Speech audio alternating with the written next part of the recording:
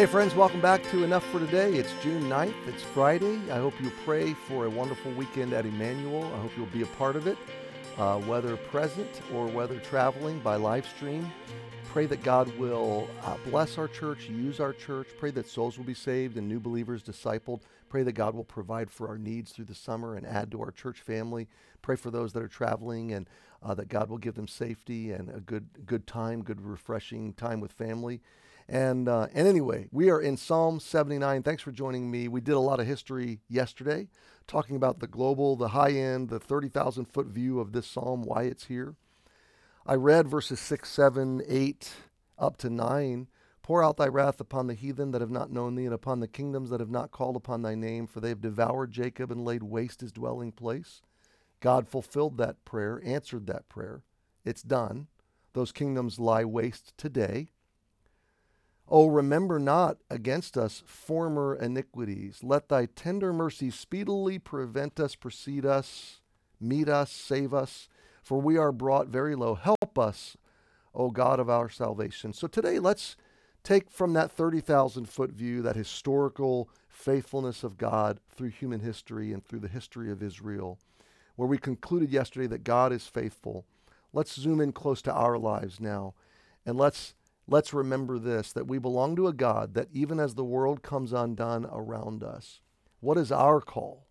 Well, our call is to be influential to the degree that we can be. Our call is to be light, to preach the gospel, to love people, to love one another, to take the light and the truth to as many people as we can, to bring as many people to Jesus as we can, to find those open hearts, to seek out, to be unashamedly his followers, devotedly committed, audaciously, lovingly vocal, uncompromising, unbending, not swallowing the world's lies, not drinking the world's Kool-Aid, not buying into the world's narratives, but not trying to do so unlovingly either or ungraciously. Our goal is to lovingly stand for truth, truth in love. But then we, as a people, where does that leave us while we're in this brokenness, while we're in the middle of the rise of paganism, the rise of evil? Our prayer can be this: Lord, remember not our former iniquities. Let us be the object of your tender mercies. We need mercy. We need grace. Verse 9, help us, O God of our salvation.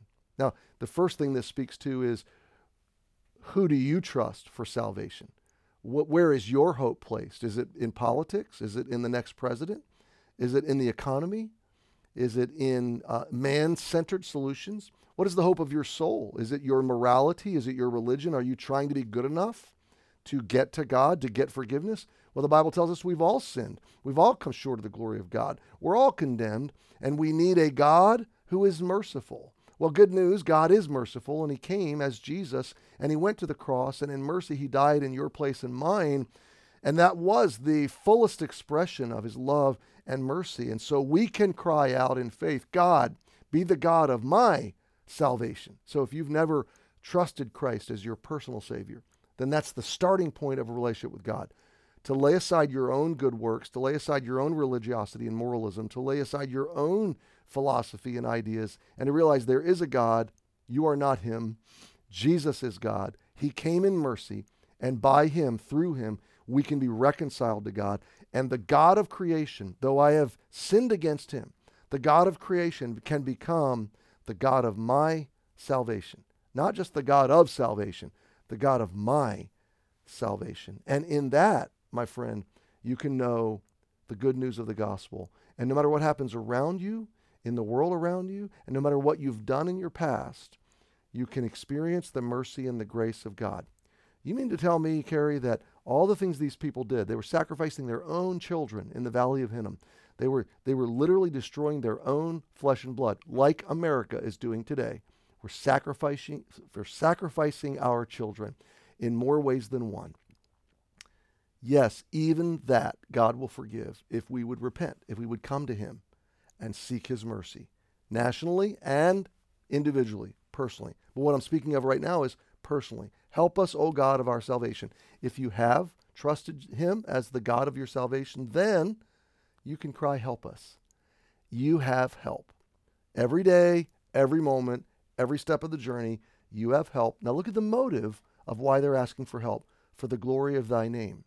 God, in this dark devastation, in this dark destruction, help us radiate the glory of your name.